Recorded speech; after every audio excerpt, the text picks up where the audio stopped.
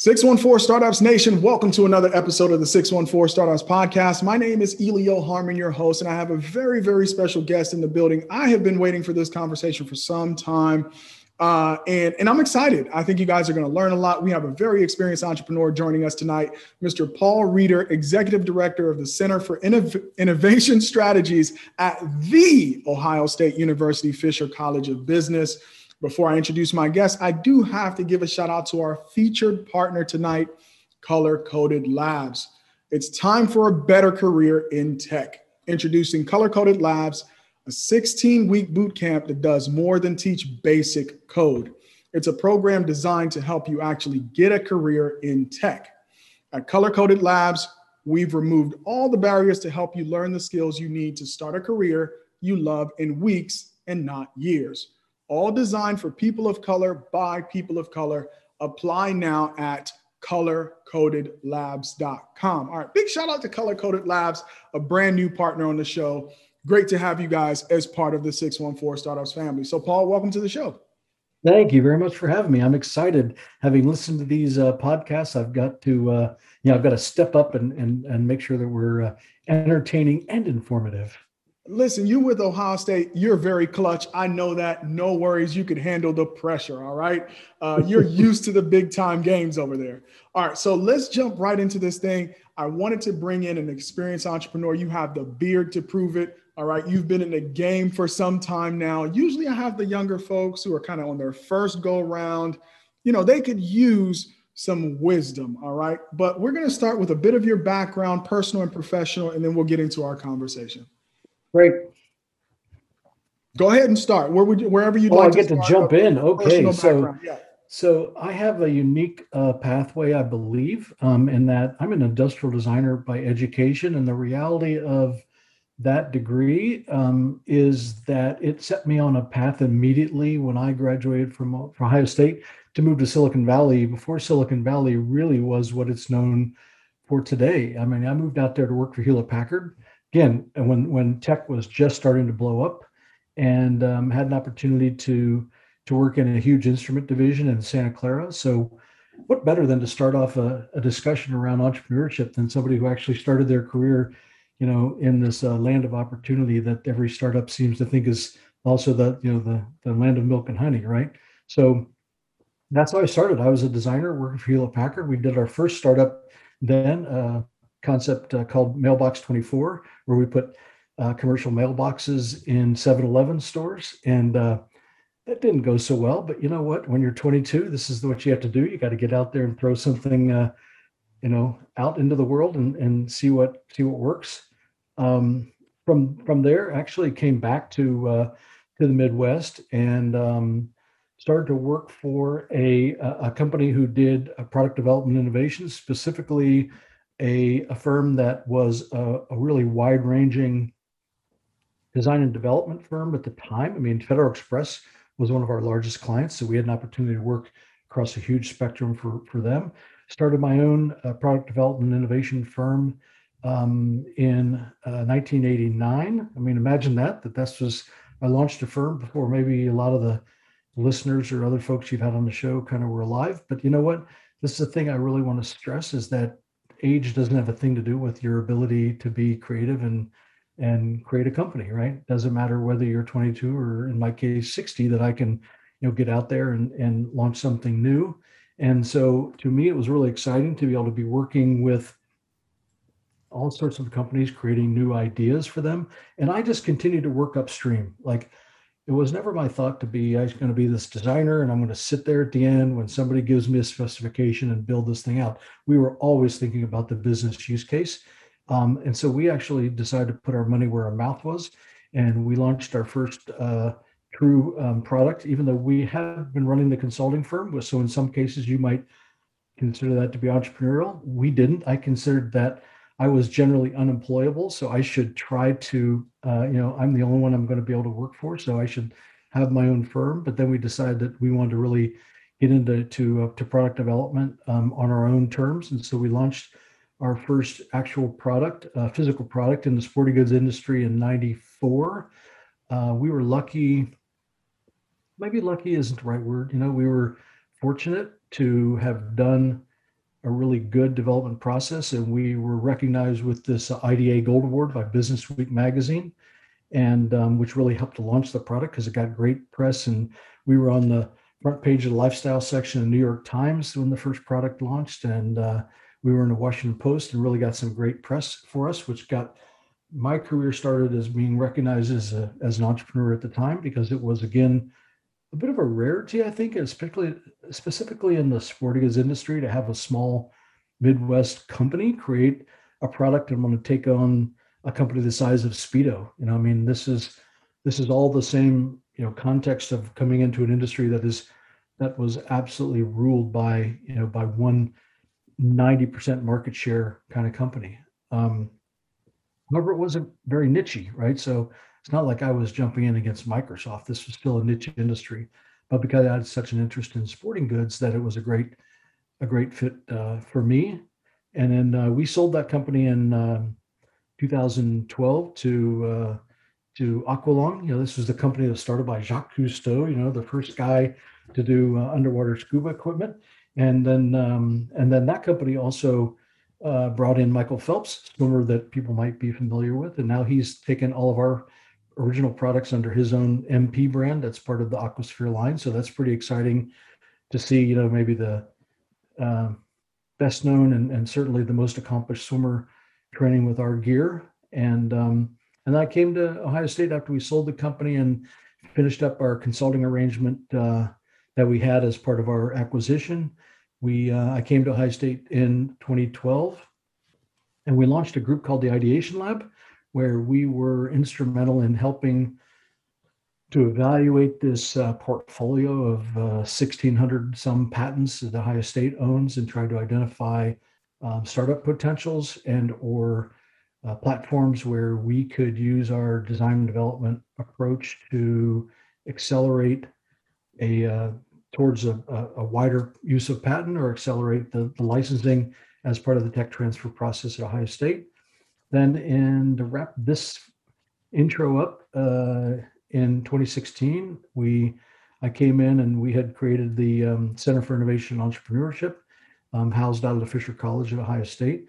And then in 2018, we decided to separate the two. There's now a Keenan Center for Entrepreneurship at Ohio State, and then we created the Center for Innovation Strategies, focusing more on an overarching innovation platform for our corporate partners. And the coolest thing about that, transitioning this back, Elio, is that because of the way the center structure works at Ohio State, we're completely externally funded, which makes us a bit of a startup, but a startup with a 150-year-old brand behind us. So that's a really good way to have a startup, is a brand that everybody recognizes, and a call that most people will take when you say you're from Ohio State. So yeah, a 150-year-old brand, right? A lot of goodwill in the community, and a fanatical fan base, right? Yeah, absolutely. Yeah. The dog bowl is Ohio State.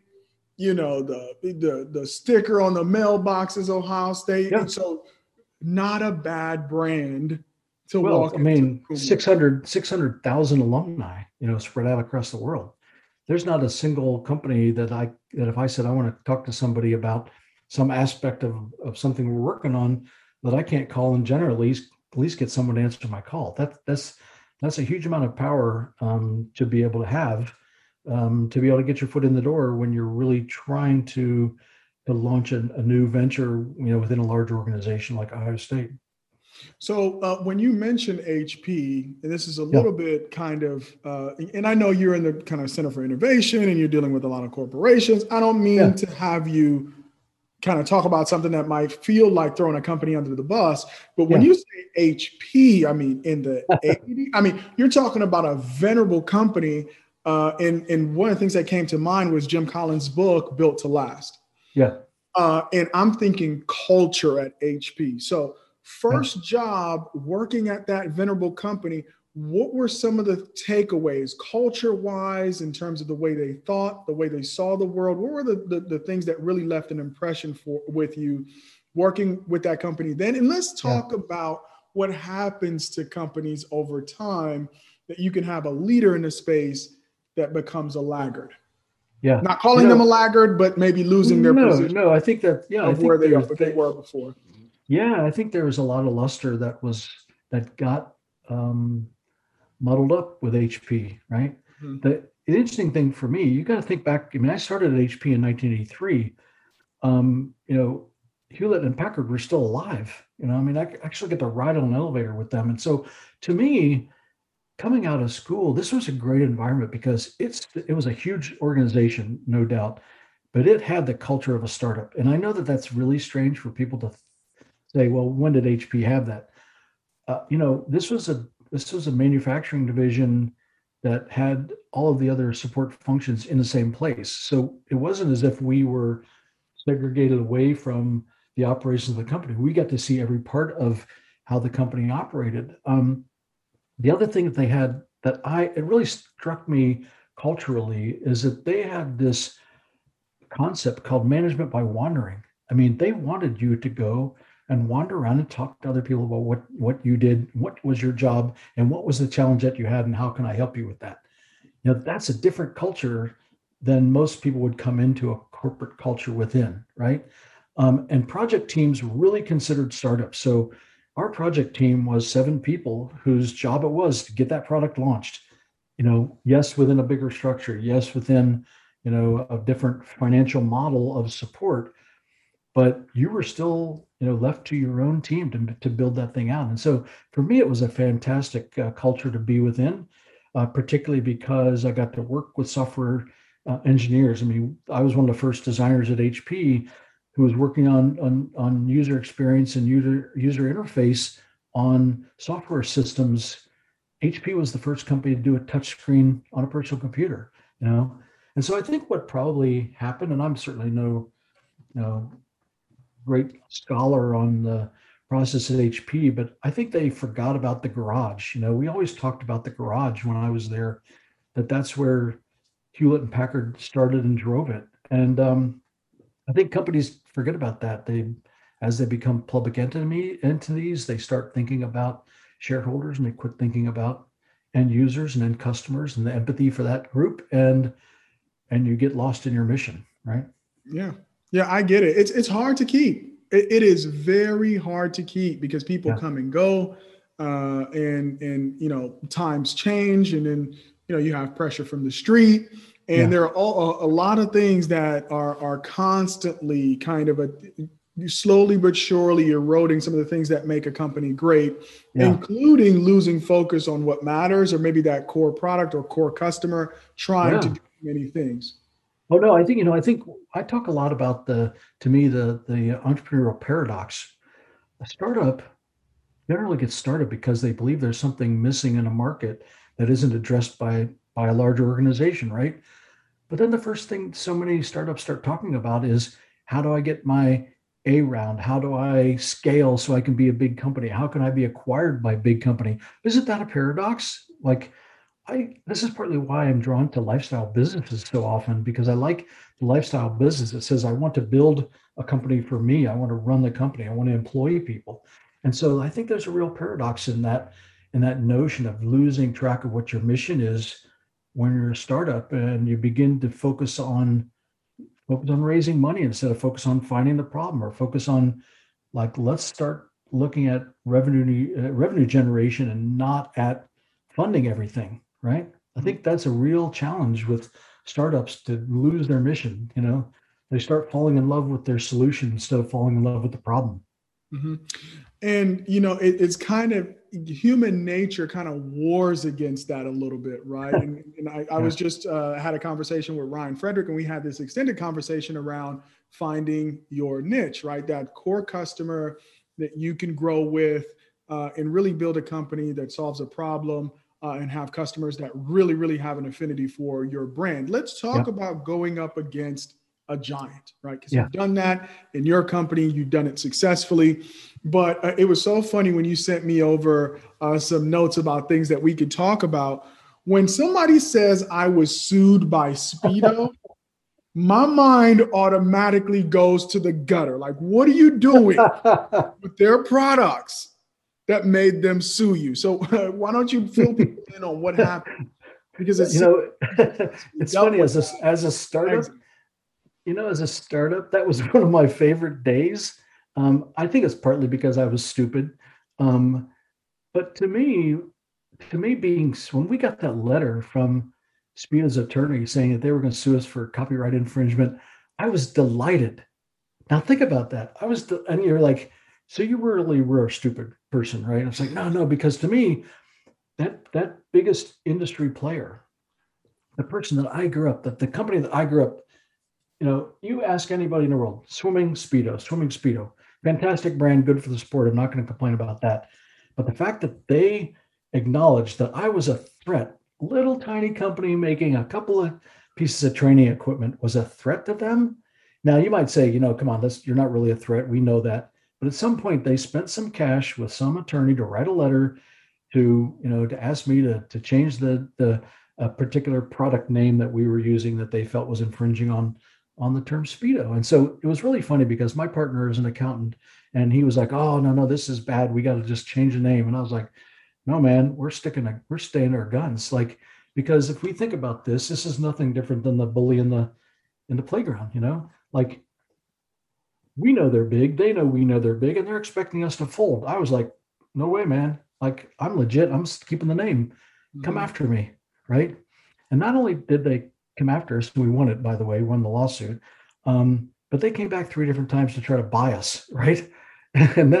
So I'm hopeful in some little tiny way, like as a startup standing my ground that I was saying to them, look, I believe what I did was legit and I wasn't infringing on you. And I'm trying to rise all boats with this tide, and you should embrace that. And ultimately they did, and they're good friends of mine still today. And I actually really like that. This is the funny thing I think with when you talk about competition, that we were very lucky as a startup. I think partly because it's a bit of my personality that I don't overly like conflict, that I became friends with all of our competitors, and we're still friends today because they respected what I did, and I was always incredibly transparent about the challenges that we had as a startup and was looking for help, in the industry to rise up with me.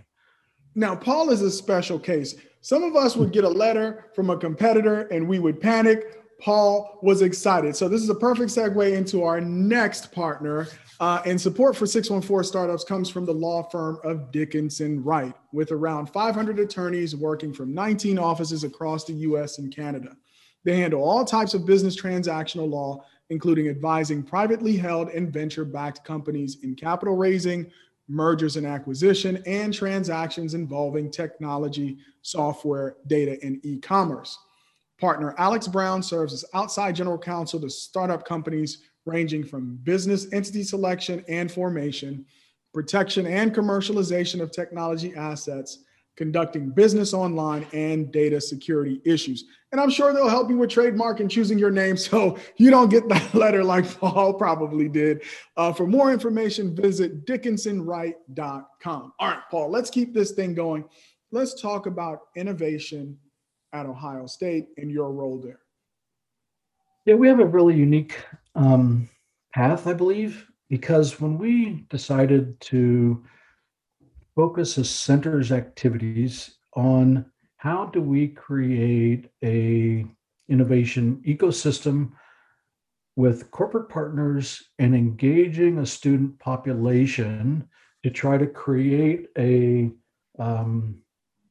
pathway for students that aren't necessarily taking courses in innovation. There's no major in innovation, but it's on everybody's lips nowadays. So let's take corporate partners who want to have this pipeline, and they in fact want to understand what these terms mean themselves, and then create a center where we are both facilitating conversations about what innovation process really looks like and how to measure it and how to inspire up to your CEO to want to spend more and sponsor projects. And then how do we create programs, experiential programs for students to start to see what innovation really looks like. And this is where I think that I'm really stoked to actually be on the program, because I think that too oftentimes people believe entrepreneurship and innovation are really on different planes, or that corporate innovation is different than startup entrepreneurship.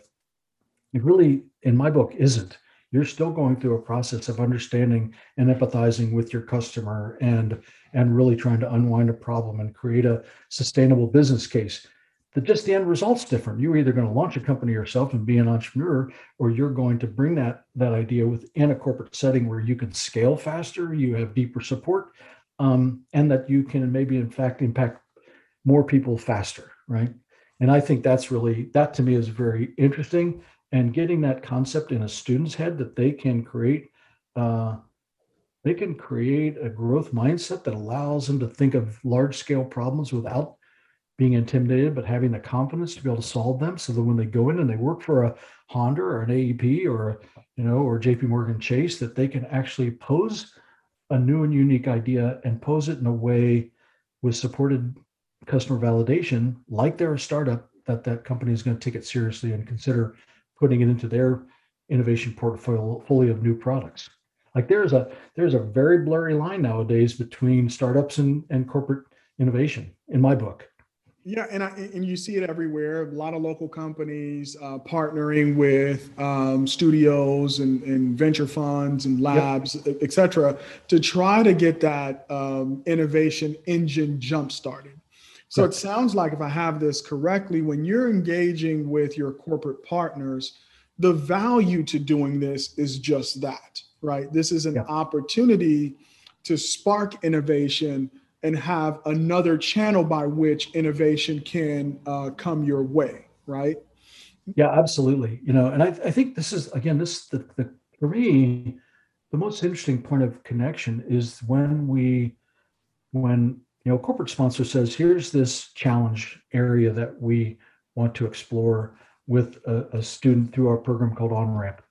This is a challenge question that we want to explore. That challenge question is no different than a startup saying, I want to address this particular problem, and I think there's going to be a market for that. But what starts to happen is, as we go through our 11-week accelerator, we find more and more people from that company showing up and saying, tell me more about this. How did you do validation? Where did you find those customers? How do you translate data from an interview into an insight? How do you translate an insight into a business use case, right? So we're finding more people that are saying, I want to learn how to do that. And for us, the coolest thing, particularly being in a university our size, is that we have 15 colleges, and our programs represent about 12 different of those colleges. So it's not as if we have a company coming to us and saying, we work with Smuckers. So a James Smucker company that comes to us, and they don't say, we want only food science students. They say, we want to talk to business students, we want to talk to nursing students, we want to talk to a philosophy student. That diversity of thought is such a strong foundation to create new ideas. And oftentimes a company doesn't have that sort of diversity of mindset that allows them to be that widely exploring. And to be realistic, it's a challenge for a corporation to embrace this concept of, we should fail fast and we should celebrate failure. Yeah, that's great up until, your review time. And then somebody's like, you know what? Maybe that idea didn't really work very well. So where's your wins, right? So innovation is also a process of changing the culture within those organizations to embrace learning and not just automatically put a standard business ROI on innovation. It's just a completely different approach. Yeah, and speaking of great Ohio companies, J.M. Smucker, I mean, I just think jelly. But the reason why you think jelly is because Smucker's is such a powerful brand on its own, but they have been able to stand up a lot of other global brands all under the Smucker umbrella. And to talk about innovation, their willingness to go into new markets. I know they have a pet food division and a lot of other things that a lot of people don't know. Yeah, coffee. They're one of the largest coffee producers in the U.S. Right. And they're sitting right up in Orville, Ohio, in one of the most beautiful facilities you ever saw. And that is one of the most innovative companies. And you know why? I think it's because they are open-minded. They are just flat out saying, when vice president of their food R&D says to me, we know that if we don't begin to push innovation, how can we expect that Jif is going to be a strong brand in 10 years? It's really easy for a company, and we see evidence of it every day, my brand is so strong, I guarantee, I'm certain that it'll be here in 10 years, which my response is always, I'm certain it won't. Right? So that to me is the exciting thing. When you start to find those entrepreneurially minded people within these organizations, and they are looking for support of a center like ours and students like ours that pose these just absolutely crazy ideas. And then the company says like, wow, that'd be cool if we could actually do that. Now imagine that is really a startup idea. But then the company says, oh, but by the way, we have distribution in 16,000 outlets in the US that we can dump that into within 2 months. That's a much different scale model from a startup. Right. So let's talk now. Yeah, because that distribution, their ability to take an idea from just an idea to the marketplace, is phenomenal. Let's talk about the value proposition for the student. So now we understand it from the participating sponsor. Yeah. But from a student's perspective, how do you guys identify a student that would be a good fit for this program? Is there an application process? And then what do they get out of it? Yeah. You would say, hey, if you have any inclination to start and grow businesses, this is something that you should do. Yeah, that's a great question, because there was some concern when we launched OnRamp in the summer of 2018. The question was, do we think that we could attract a diverse enough population of students who would be interested?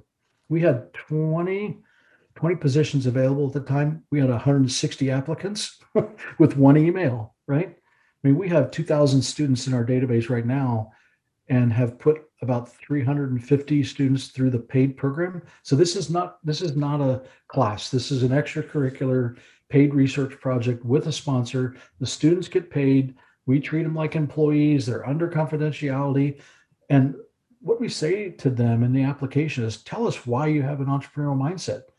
And typically, if a student says, well, I want to come and be part of OnRamp because I want to work for company X, we say, well, look, this is not a placement service. What we want is for you to come in with a beginner's mindset. We want you to come in and play this S card, this student card, that allows you to not have the legacy of that company, to not worry about the problems of that company, and be willing to explore any ideas that are going to be boiled out of this data.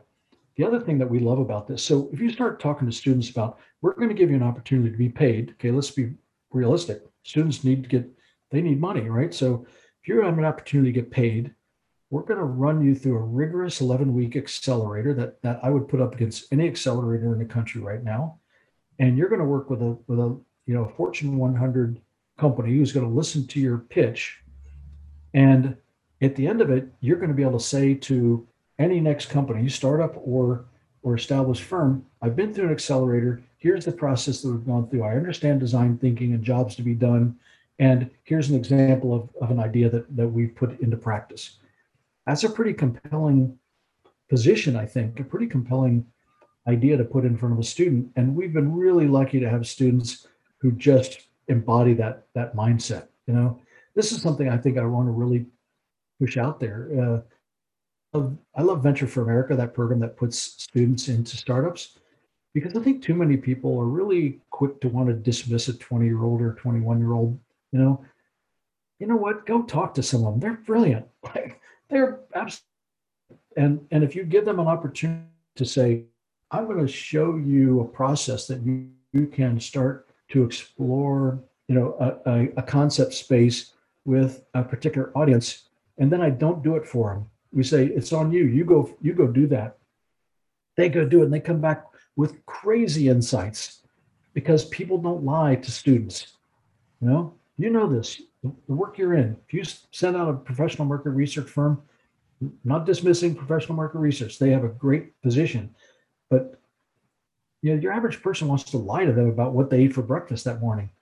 People don't lie to students. They tell them the truth. And then students don't know to candy coat the response, right? Because they're not trying to sell the next project. The student says, you told me this, I'm going to write down what you said verbatim, and I'm going to take my insight from that. I'm not going to try to use that as, the nail that I'm going to try to hammer in later. Like they don't start off with a solution. And there's a beginner mindset to that. That's so refreshing. And that's probably the one thing we try to protect the most. because I know, and I literally just placed a student today, hopefully with a startup, and it was driven on the idea that, look, this student, it was willing to try anything and is so highly productive that this will be a valuable asset for you from day one. That to me is exciting, you know? That's terrific. Now, have you ever had a situation where a company was so impressed by the work of a team that they wanted to snatch them like day one for the execution of whatever idea they came up with? Yeah, we've had right now pushing 20 of our students actually move into positions with our sponsors. And of course we love that, you know, because what we want to do, we want to enable those students.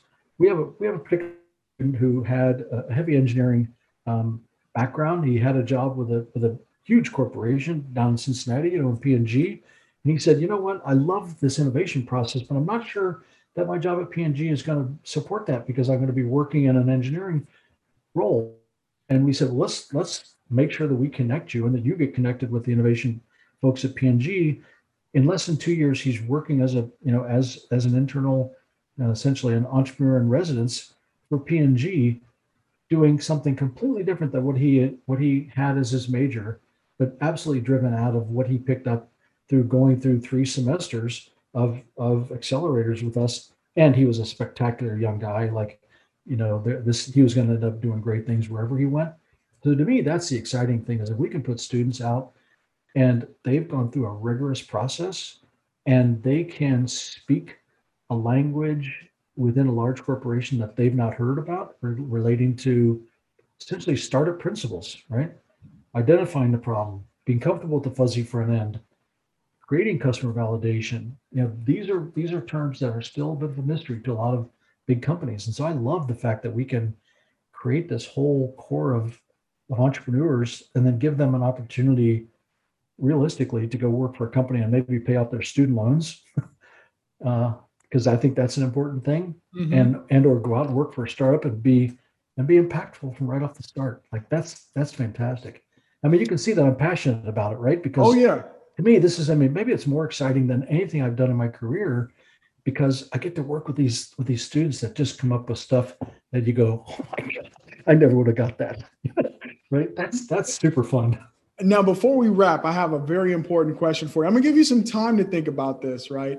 What is the value of a college education? Hold that thought. One more final break here while you think about it, in a word from our sponsor. So at 614 Startups, we're making a lot of changes. Some of those changes include a new website, a rebrand, updates in marketing, and growth strategy. Undertaking all of that marketing is a lot to do as a founder, and sometimes it's overwhelming. So naturally, I turn to our sponsor, Studio MFP, for help. In order for us to take our branding and marketing to the next level, check them out for a free consultation at studiomfp.com and start growing your business today. All right, sir. All right. One of the most important issues of the 21st century, the value of a college education. What are your thoughts on that? The value of a college education. That is really a huge question. I think I have two thoughtful answers to, right? Particularly related to entrepreneurship, because entrepreneurs will be very quick to say, quit school, get out there, start launching your company, go at it, go at it, go at it. I don't disagree. That's what you're going to do. And if you've got something that's good, but the reality is that doesn't fit to most 18, 19, 20-year-olds because of two things. They don't have a network yet, right? I mean, think about your network. And think about the importance of being able to find people to support you at all different aspects of your company as you grow your company, right? So we look at that as maybe the one most important thing that we want you to gain.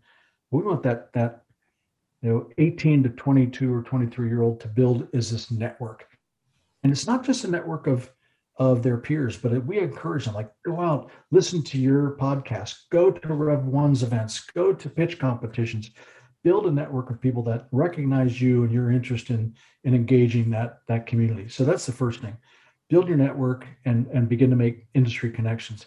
And the second, and this is a subtle answer to me, a really, really important question that gets answered it gets answered in all sorts of ways. When people say, well, stay in school and get a degree. I'm not worried about staying in school and getting a degree. What I want them to do is stay in school and develop a deep subject matter expertise in something, right? I'm a really firm believer in the T-shaped individual. Show me a broad level of interest and understanding of a lot of different topics, but give me some deep matter expertise. I'm a designer by background. I never paid for a website, a logo, a product, a CAD file, right? I want that student to have a deep expertise in something that they don't have to pay for later when they've started their startup. And they may say, oh, but I came up with the idea. I have the inspiration. Yeah, well, after that, what good are you to your own startup? Because you're going to start paying for everything. Mm-hmm. If you've got an accounting degree, guess what? You've just taken a huge number off your books, right? If you can program, fantastic. You've taken that off your books. You can actually be an asset, a skill asset to your own startup by having some deep subject matter expertise that I believe you can learn through a college education. And it's demonstrated through proficiency, not through a diploma. So how's that for an answer? It's a ringing endorsement for the college experience. I still do believe that there's a tremendous amount of value in the college experience, but I think for the future that we're building and taking what we knew from the apprenticeship kind of era of education, the vocational technical aspects of education, and integrating it more with the academics where they're doing the practical things like working on a project for an actual company, not a case study in the abstract, right? Correct. But real companies, real customers, real world implications. I think we can get a lot more students excited about going to school because the work that they're doing in school has a real world impact. All right, Paul, listen, I want to cover so many more things with you. Maybe you can extend the invitation. I'll come out to the center. Maybe you can do the interviewing next time because there's so much to talk about, but we got to wrap right here. So thank you so much for coming on the show. That's a wrap, folks. You can find this and all of our episodes on our website, 614startups.com, Apple Podcasts, Spotify, Anchor, and all your favorite podcasting platforms. Don't forget to subscribe and write a review. If you would like to have updates sent to your inbox, you can sign up for our weekly newsletter on the website. To engage in the 614 Startups community, follow us on LinkedIn, Twitter, Facebook, Instagram, and YouTube at 614 Startups to join the conversation. For sponsorship opportunities, so many great sponsors and collaborations, email us at info@614startups.com. Almost forgot to do this, Paul. I always do my one takeaway. And listen, when you are a threat, be on the lookout for the big dogs in your industry trying to intimidate you, but stick to your guns, never be intimidated, believe in your dreams. All right, folks, thank you for joining me on another episode. Peace. All right, great work, Paul. Good. I didn't drone on too long, right? You can edit that down to a few good pieces. That's what everybody thinks their podcast is going to sound, other than it will. And I think you did a wonderful job. You're going to love it. Thank you. I think it's going to play well with both your sponsor audience, right, about the value that they're getting from it. And then also the students who are either participants or interested in participating, but on the fence. Yeah. I think it's going to represent. Okay. Ski. Yeah. You got some value from it? Oh, absolutely. I want to set a conversation. Okay. I think we could funnel people, or we could at least have a conversation about efforts and stuff. Okay. Come on this side, man. Come on this side so I can hear you. Yeah. Yeah. Yeah. Actually, Elio, I think maybe some of the greatest impact is in other startups who say like, I didn't know really that I don't know if I want a kid out of school. Right. Mm-hmm. And I'm like, no, are you kidding? Like, take one of ours, like they'll kill you. You can't believe the amount of work they can produce. Hey, Paul, George here. Man, there was a lot of things you were saying. I was starting a list of things that I say that too. The rising tide. Learn a lot from from a kid, just so many things that I resonated with what you were saying. We actually have a entrepreneur support organization here for lifestyle businesses, another keyword you said. Yeah.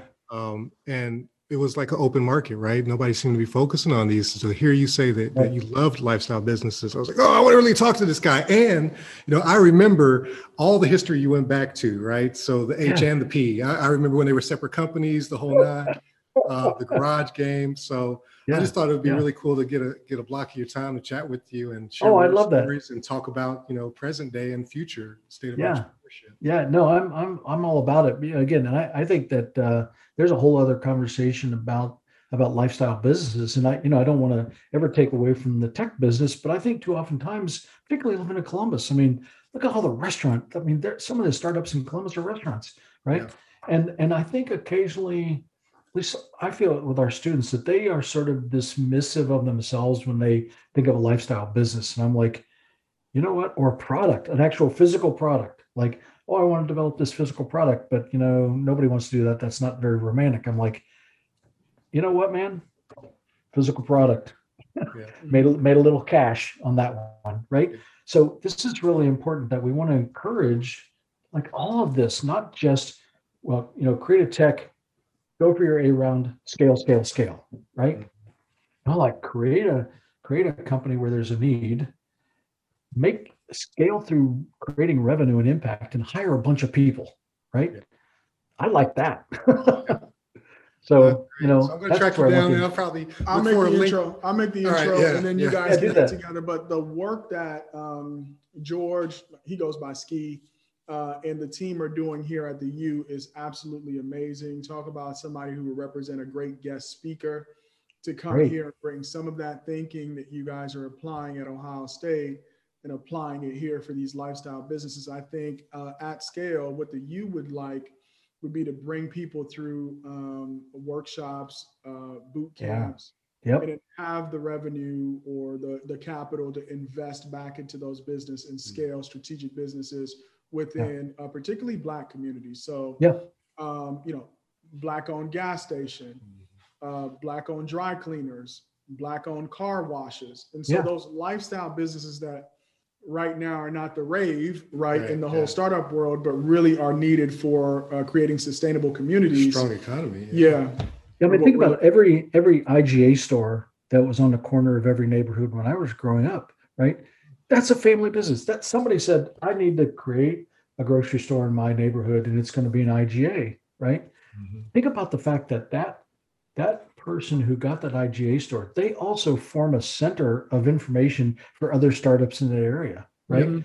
Because everybody knows the person who's got that IGA and they're running, and they're like, okay, I want to start a small, repair shop, but I don't really know about like, how do I even go to a bank and get some money? Go down and ask the guy at the IGA, I mean, the reality is that that's a bit of how communities need to work. They create their own supportive mentoring system by your next door neighbor, by the guy across the street who's been in the business a long time.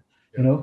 I don't want to keep you forever because I could. I worked with an electrical contractor with some money that we got with the city to help small businesses. And I said, I'll put this guy up in front of any MBA class any day, because he's been a small electrical contractor he's faced a problem that they've only read about, and the unfortunate part again is that like, he never thought that he was running a very good business. I'm like, are you kidding? You supported yourself and the people you work for, and your kids went to college for 20 years and it was on your back.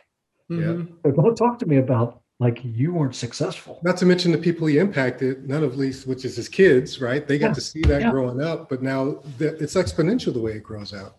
Absolutely. Yeah. I mean, that's the whole point, is that when he hires an apprentice and the apprentice sees that he got a company started, the apprentice says, you know what, I really want to start installing, solar panels for people who buy Teslas. Great. Go do it. Get your certification, go out there and do it. And he's given them that confidence, and that entrepreneurial education is really invaluable. And I do worry about that being lost sometime in the messaging, but I also think there's room for everybody. If Rev 1 wants to focus on tech, fantastic, go do it.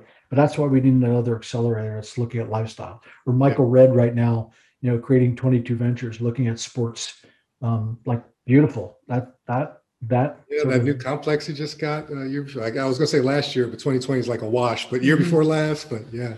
Yeah. So, Yeah. Like All one good of your stuff, man. sponsors, Scott's Miracle Grow, having, we could potentially fund a lawn care company out of here. And naturally, that's going to, be a partnership with Scott's Miracle Grow and things like that. So that's what we're thinking about. But we like the fact that you're interested in seeing more accelerators, more venture capital pour into lifestyle businesses.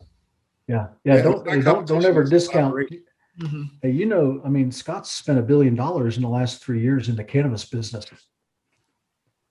Like they are going to be one of the biggest players in cannabis growth, and not just a THC base, but also industrial hemp, right? I mean, they are sorting all this out, and they're one of the first big Fortune 200 companies to actually invest that kind of money. And we did an accelerator, which is a whole nother conversation on called Cannabis. That was how do we identify problems that are emerging in the cannabis industry that could be approached as legitimate businesses without people snickering about smoking weed, like how do we actually create cannabis businesses? So thank you so much for letting me espouse for you. Look forward to hearing from you. Have a good night, okay? All right, man. Talk to you later. Appreciate you.